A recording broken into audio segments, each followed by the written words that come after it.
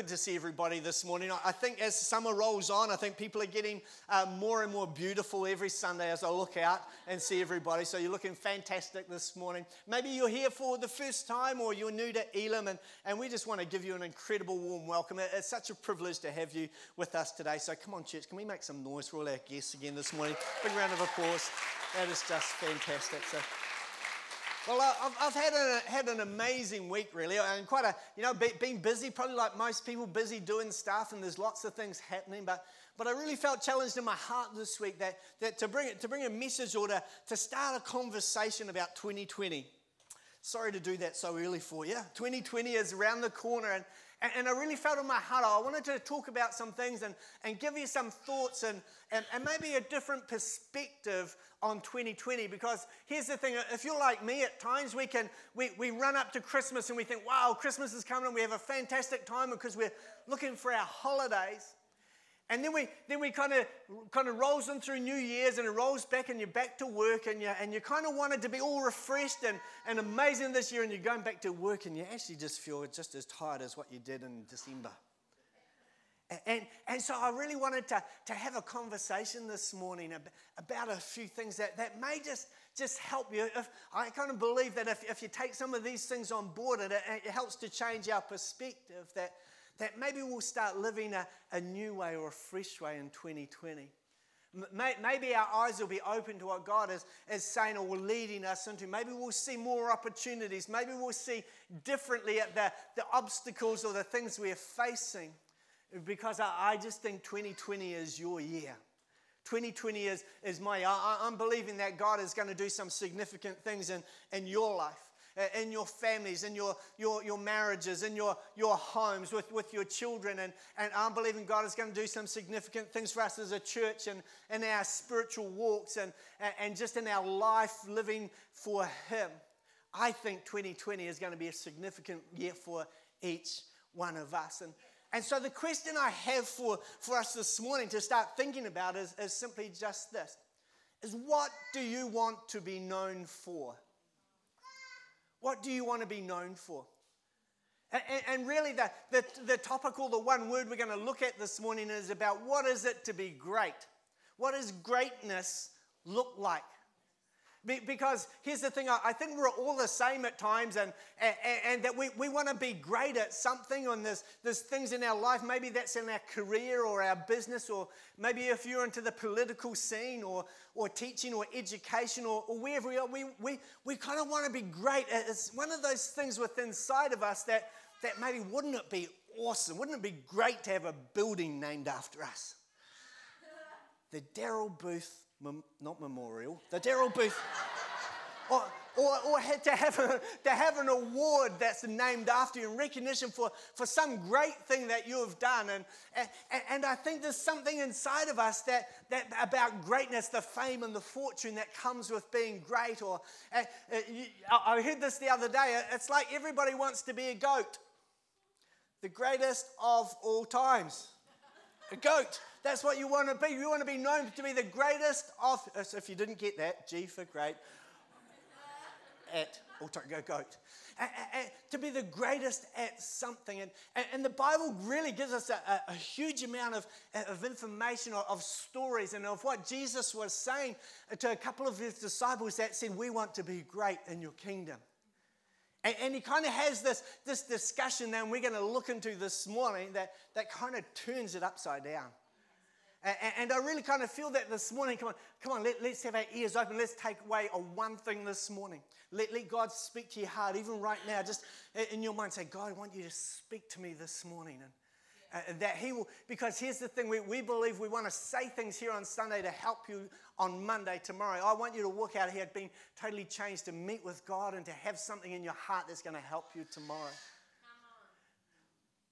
Welcome to church, everybody. Fantastic.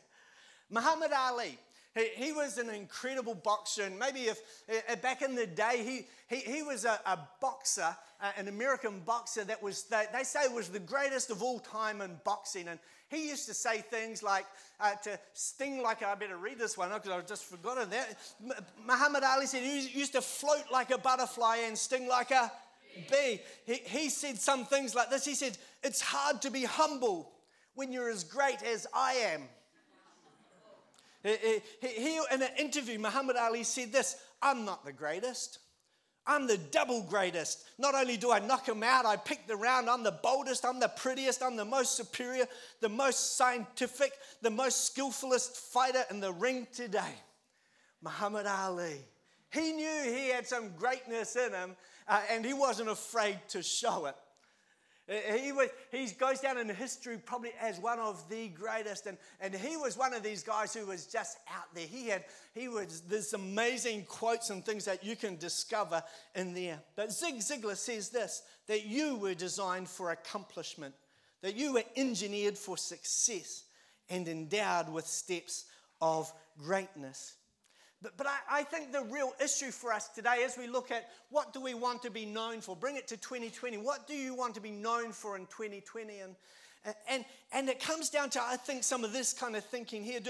It's not about reaching the pinnacle of our careers. It's not about having more Instagram followers than your other friends, or maybe your post going viral on Facebook. It's not about reaching the top and finding what you've lost, but I think it comes down to some of this kind of thinking right here is that what do you allow to define what is great and not? What do you allow to tell you what is greatness and what is not? Or more importantly, this, who do you allow to say what is great and what is not? See, greatness is not measured. It's not measured by money or stature. It is measured by courage and heart. Because greatness, get this, it begins beyond your comfort zone. The truth is that we live in our world today that is self-serving, that's got its own culture, and that it is very me-first mentality. And the world defines greatness with 4 Ps. It defines it as power, defines it as possessions, what you can get and what you can have, and prestige, being at the top of the ladder, and position. And it's quite an interesting thought as we think through all of this, because how can we be great leaders? How can we build big businesses that influence our world? How can we be at the top of sport or education? Or how can we live our lives in education and political things in our families with this thought of being great and what we want to be known for? Michael Jones was one of the greatest All Blacks that has ever lived as well. There's even a statue of him at Eden Park scoring that try at the Rugby World Cup, one of the first ones where he's reaching out. And he got a knighthood too because of how good he was at playing rugby for the All Blacks and for Auckland at that time. And Michael Jones was now Sir Michael Jones. There was something very different about him. And the different thing about him was that he loved God with all his heart, with all his soul, with all his mind. And you might remember him because one of the things that he wouldn't do was play rugby on a Sunday. And as you can remember, he came into the World Cup and he was great. You can just imagine the pressure upon him. He was one of the greatest number 7s and flankers that was ever around, and he changed the game and his position. And it comes to the World Cup and into some of these big games, and he says, no, I'm not playing. What a huge thing with all that bearing, all the pressure that he had. But Michael Jones, he discovered something. He discovered, I believe, the secret of greatness, what it was to be great. That he knew one day that he could be one of the greatest rugby players that had ever lived, but he could still have a servant heart. He could still use his gift to serve others. Because here's the thing, with his gift, Michael Jones, he served God first. And then that gift impacted other people around him. Come on, let's read in your notes this morning. Matthew chapter 20. What does the Word of God say? There's an incredible story here. Matthew 20, verse 20 to 28. It says this. It said, the wife of Zebedee approached Jesus with her sons, James and John. She knelt before him and asked him for a favor. He said to her, what is it that you want? She answered, make the decree that my sons will rule with you in your kingdom, one sitting on your right hand and one sitting at your left. Jesus replied, you do not know what you are asking. Then looking in the eyes of James and John, Jesus said, "Are you prepared to drink from the cup of suffering that I am about to drink? And are you able to endure the baptism into death that I am about to endure?" They answered him, "Yes, we are able." "Well, you will indeed drink the cup of my suffering and be immersed into my death," Jesus told them. "But to the ones who sit at the place of highest honor is not mine to decide. My Father is the one who chooses them and prepares them."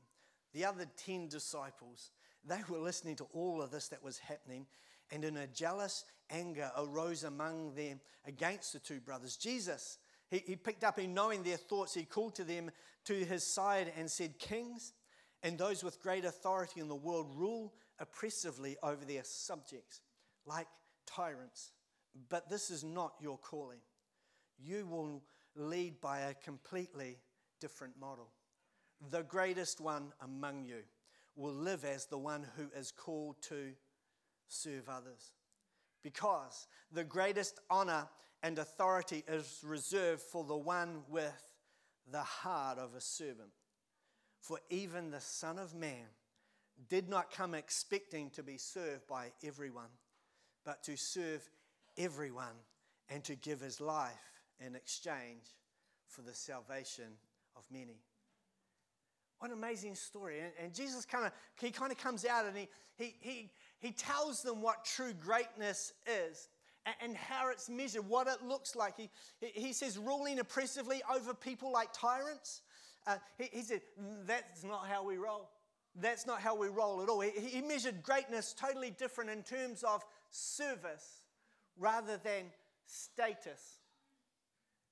It was service that he looked at, not status. He said, you will lead by a completely different way. And Jesus, I could kind of picture Jesus there. He's got all his disciples and they're pretty angry, pretty upset with these 2 right now. And Jesus is kind of saying, see those guys over there? See how they're oppressing those people, ruling like that? Yeah, that's not what we do here. Yeah, you're not going to be like that. You've got a different calling. It's going to be different. See over there, see what's happening there, how they are pushing people down, they're enslaving them, and that has been pretty nasty to them right now. See that there? Yeah, that's not what we do either. We have a different calling, and it's going to be a different way. If you want to be great, there's a different way that it is going to happen this morning. See, true greatness, Jesus was saying, those people there, it's not going to be like that. True greatness is going to be different.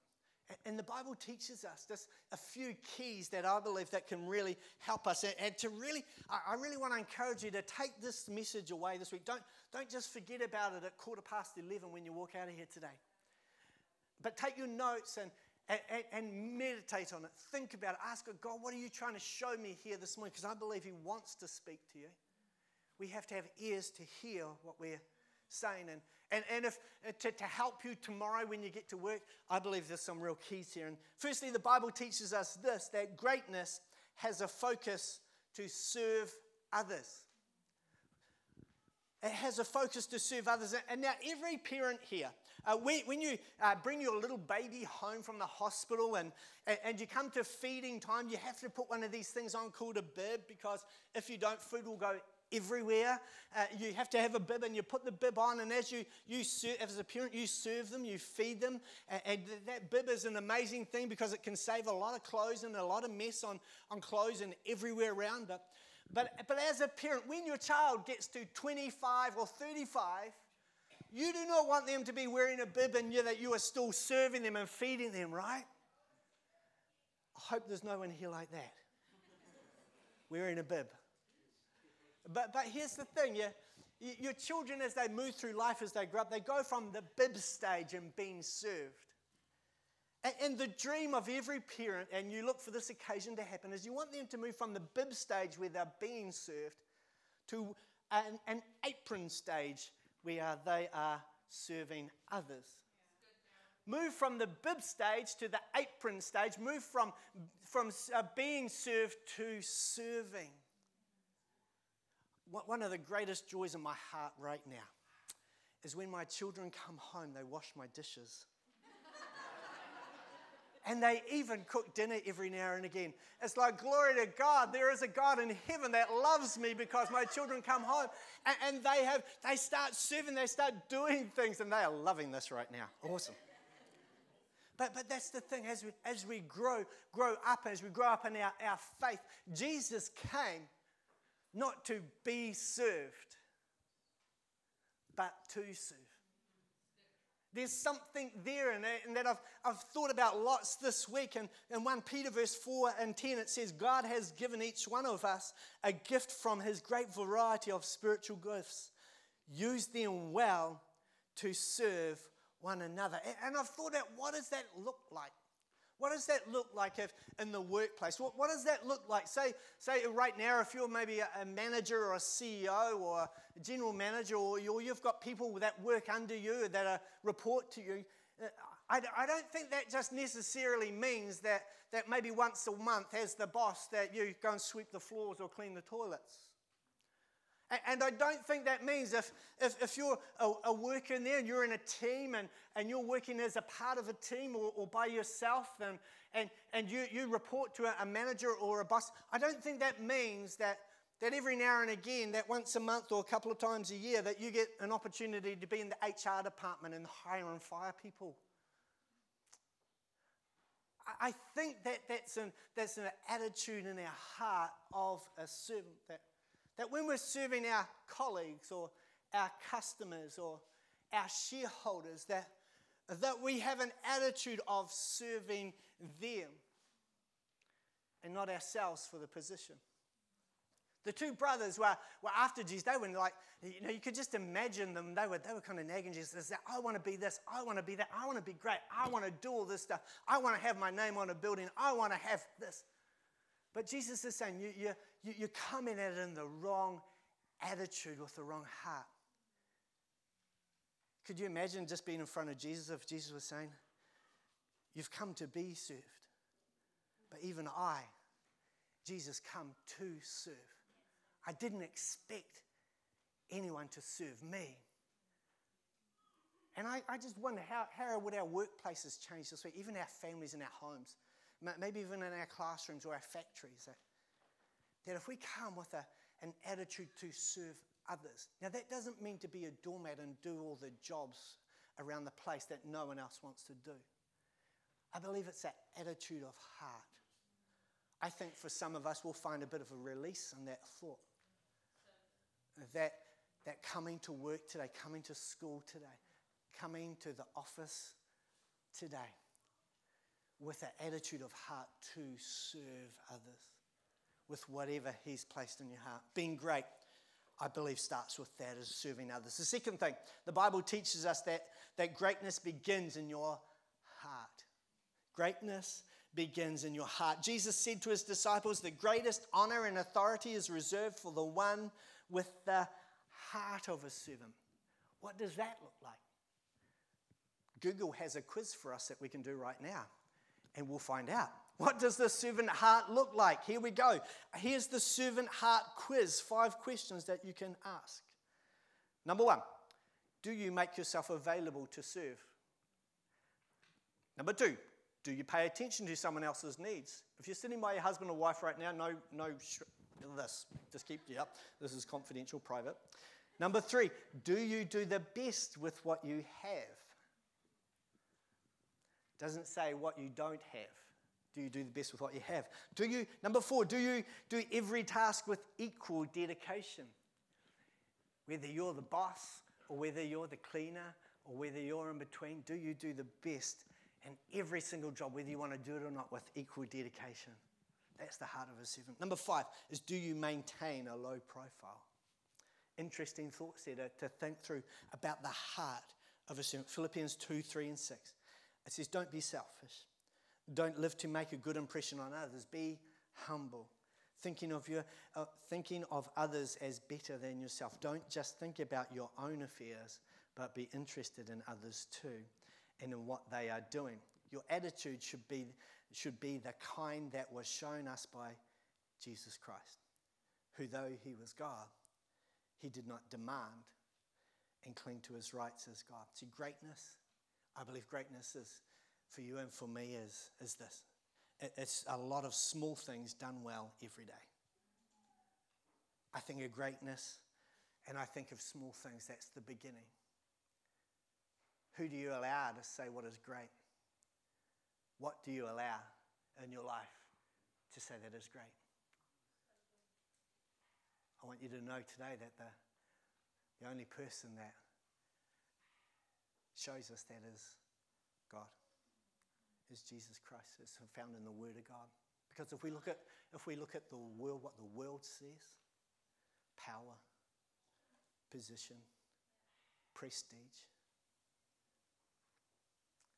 I think we would probably all struggle to be great. But God says this. He says that when we come with the heart of a servant, when we come to serve others and whatever He's placed within our hands to do, you are great in His kingdom.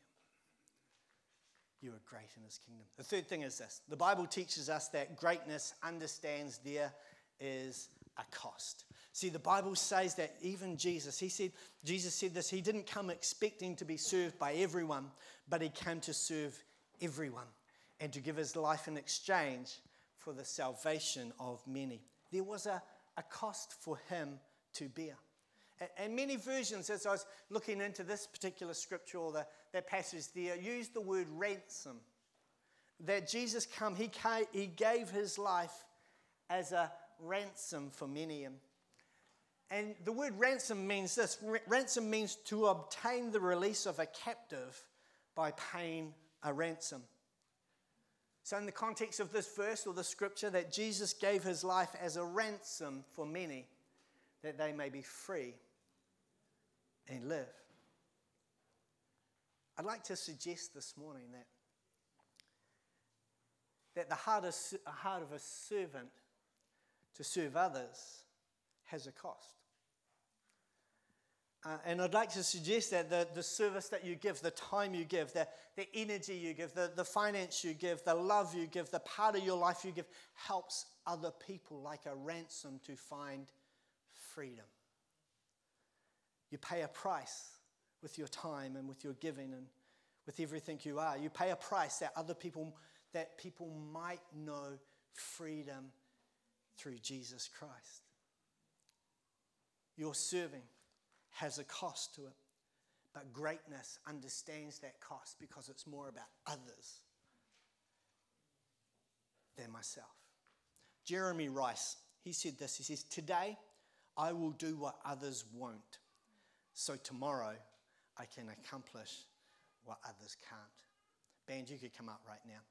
Mother Teresa, we're all probably familiar with her. She was an incredible lady, and she devoted herself to serving the poor and the destitute, but not just the poor, but the really, really poor, the really destitute. And you're probably aware, and she served for many, many years in Calcutta in India, and she was an incredible lady. In 1979, she got the Nobel Peace Prize, and she won that prize, and through the years after that, by 2013, Mother Teresa there was a charity that had started, and in 2013 there was over 700 missions around the world through what Mother Teresa had started. 700 missions and orphanages and ministries and things that were like hospices, where were people who were dying so they could die with dignity. That was at her heart. That the dying and the destitute, that they didn't have to die alone, or that they could be cared for. And what an amazing legacy and greatness she has left behind. But where did she start? She came to serve others. She didn't do it for fame and fortune, and she came to serve others. But almost like when you think about that, if you've ever been to India, that wouldn't be an easy thing to do. Some of those places and some of the lack of care for people is just horrendous. And Mother Teresa come that people may know His love. What an incredible lady. She said some amazing things. She said this, and I think these couple of statements are going to be helpful for people here. She said this: "It is not how much we do, but how much love we put put into the doing. It is not how much we give, but how much love we put into the giving. Not all of us can do great things, she said, but we can do small things with great love. I think Mother Teresa is, well, just like her. I believe a few things about you today. I may not know you, may not have had a chat to you, but I'm loving that you're here today. And I believe that there's seeds of greatness within you. I believe that there's seeds of greatness inside each one. I believe today that God has engineered you to accomplish great things for Him. He's designed you. He's put a heart inside of you, likes and dislikes. He's put skills and abilities inside you for greatness for Him. I believe it. I believe it's within inside of you. In 2020, I believe this for you too, that 2020 has some next steps for you to take if you will take up the challenge and walk with Him. It will take you out of your comfort zone. But this is what He says, be bold, be courageous, for I am with you always. Be bold and be courageous. Right now over this place, come on, why don't you close your eyes right now. Father, Lord, I speak to the seeds of greatness in each one, Lord. Lord, the seeds of a heart of a servant, oh God. The seeds of serving others, oh God.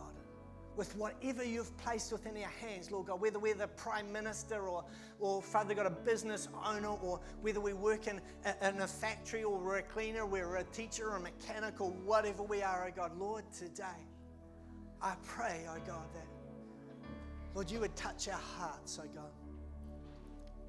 Lord, will you speak to us, Father, that tomorrow, that, Lord God, when we get up, when we go to work, we will serve our customers the best we can. We will serve our employers, we will serve our families, our husbands, our wives, our children the best we can, oh God. Lord, I pray, will you open doors, Lord? Lord, for those that are feeling like they've been burnt from it, Lord God, Lord, right now that they've been challenged, just like you've served and served and served and it didn't work out, oh God. Father, I pray for, Lord, right now, would you heal hearts, Lord God? And Lord, would you restore, Lord Jesus, that maybe the work in our hearts right now, Father God, might be feeling like we've almost like been abused with it, Lord God. So, Father, I pray, Lord, would you heal hearts, oh God? Lord, seeds of greatness, we call them forth today, Lord God. Seeds of greatness in the workplace, seeds of greatness in families, oh God. Seeds of greatness in your kingdom, Father God. Lord, begin to flourish, Father God, I pray. Lord, I pray for this harvest season for each life today, Father God. Lord Jesus, we call the fruit and the harvest in the future forward in Jesus' mighty name. Hallelujah. Hallelujah. Maybe you're here today and you would say, Daryl, I'm far away from God. I'm not even close to Him right now.